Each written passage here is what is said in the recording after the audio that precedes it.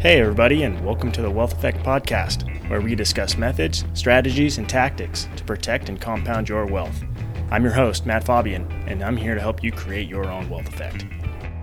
Hey everyone, welcome to the Wealth Effect. This is Matt Fabian on Tuesday, August 30th. Today we're talking about the yield curve inversion. What does it mean, and why does it matter? So the market recovery has hit a bump due to uncertainty around interest rates and the Federal Reserve. Interest rates have driven markets all year with significant impacts on risk assets, economic growth, the housing market, energy costs, and the value of the dollar and foreign currency exchange rates. In an environment like this, market expectations matter just as much, if not more, than the actual numbers. The market mechanism for this becomes embedded and reflected in the yield curve. Today, the yield curve is not just inverted, but is unusually shaped compared to recent history due to the Fed's battle with inflation and the slowing economy. So what does the yield curve suggest about economic growth and Fed policy in the years ahead? Although the yield curve is a technical concept, the basic idea is simple. A yield curve is just a line graph showing the interest rate of interest-bearing bonds, typically U.S. Treasury bills, at different time horizons, known as maturities. The yield curve chart tells you what interest rate you would earn if you invested in a new bill, note, or bond for that duration, whether it be 3 months or 30 years.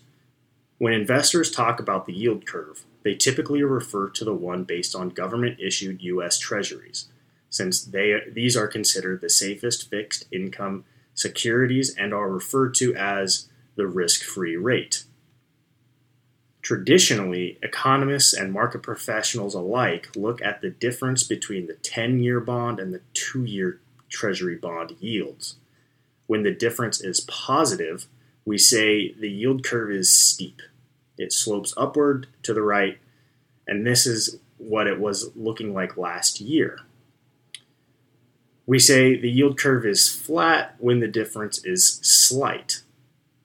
When the difference is negative, i.e., 2-year yields are above 10-year yields, the curve is inverted. It slopes downward to the right, as it is today. This relates to the economy because the yield curve tends to flatten as lower growth expectations push down long-term interest rates. Eventually, long-term rates may fall below short-term rates, which are often still high because of Fed policy.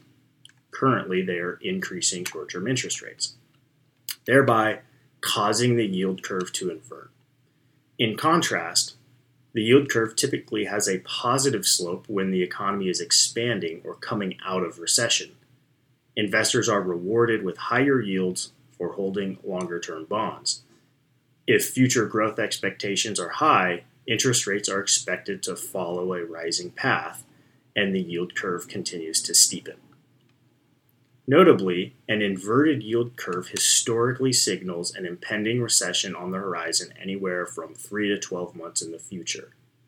Further, the yield curve has already inverted twice this year as the 2-year Treasury yield surpassed the 10-year yield in March, and again in July due to the economic slowdown. And indeed, we have already experienced 2 straight quarters of economic contraction through the year's first half. The fact that the yield curve has re-entered inversion for the second time this year and has remained there for some time signifies subdued economic growth expectations moving forward, if not outright contractionary expectations. Today's unusual curve represents that the Fed will need to keep short-term rates high to combat inflation, even as long-term growth expectations fall. As the chart in the show notes show, the market expects the Fed to increase policy rates to about 3.75% by early next year, up from a target range of 2.25 to 2.5% today, before allowing rates to moderate. The key to understanding this dynamic is that the current yield curve reflects today's future economic and market expectations. In other words, investors already know that inflation is high, that the economy is decelerating, and that the Fed is accelerating its rate hikes to prevent further price inflation. What remains uncertain is how quickly inflation might come down and how long the Fed will keep raising rates. This is one reason markets pulled back last week when Fed Chair Jerome Powell, in his speech at Jackson Hole, reiterated that the Federal Reserve's dedication to fighting inflation with rates could remain higher for longer. In the Fed's view, it is essential to fight inflation today to prevent it from becoming systemically embedded throughout the economy. For example, the 1970s style inflation, even if it risks slowing the economy further and negatively affecting asset prices.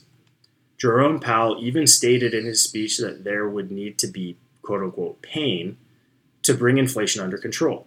However, that pain is designed to prevent inflation from becoming embedded and causing even more significant pain in the intermediate to long term. Unfortunately, monetary policy tools are blunt instruments. With the Fed tightening monetary policy into an economic slowdown with stubbornly high inflation, an environment is created for heightened asset price volatility and increased risks of a monetary policy mistake.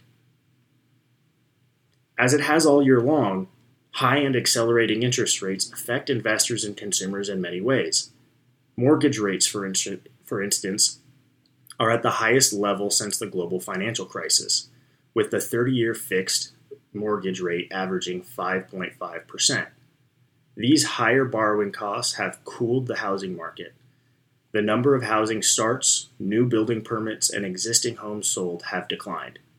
The number of months of new home inventory, the ratio of new homes for sale versus having homes that have been sold, has risen to 10.9 months, the highest since the Great Recession. In this environment, inflation will take time to cool down, which means that the Fed funds rate will likely remain high through the first part of 2023. After the rapid historic recovery over the previous 2 years, a slowing economy is natural and expected. The fact that the Fed needs to thread the needle between these two challenges increases the odds of market over and under reactions. The recent market rally is evidence of this, where many market participants were calling for a resumption of the previous bull market off of the June stock market lows, only to get hit hard when the reality of a hawkish Fed came into full view last week. So what's the bottom line? The market recovery has hit a snag as investors adjust to new Fed expectations of tighter monetary policy for longer. With the yield curve still inverted, investors should anticipate, yet remain patient and disciplined through an environment of continued market volatility.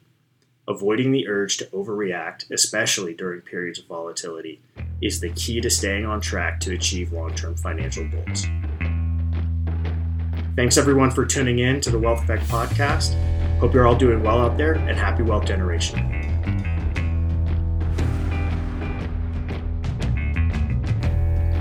Investment advisory services are offered through Fabian Wealth Management, a registered investment advisor authorized to do business in states where registered or otherwise exempt from registration. Nothing discussed during the show should be viewed as investment advice.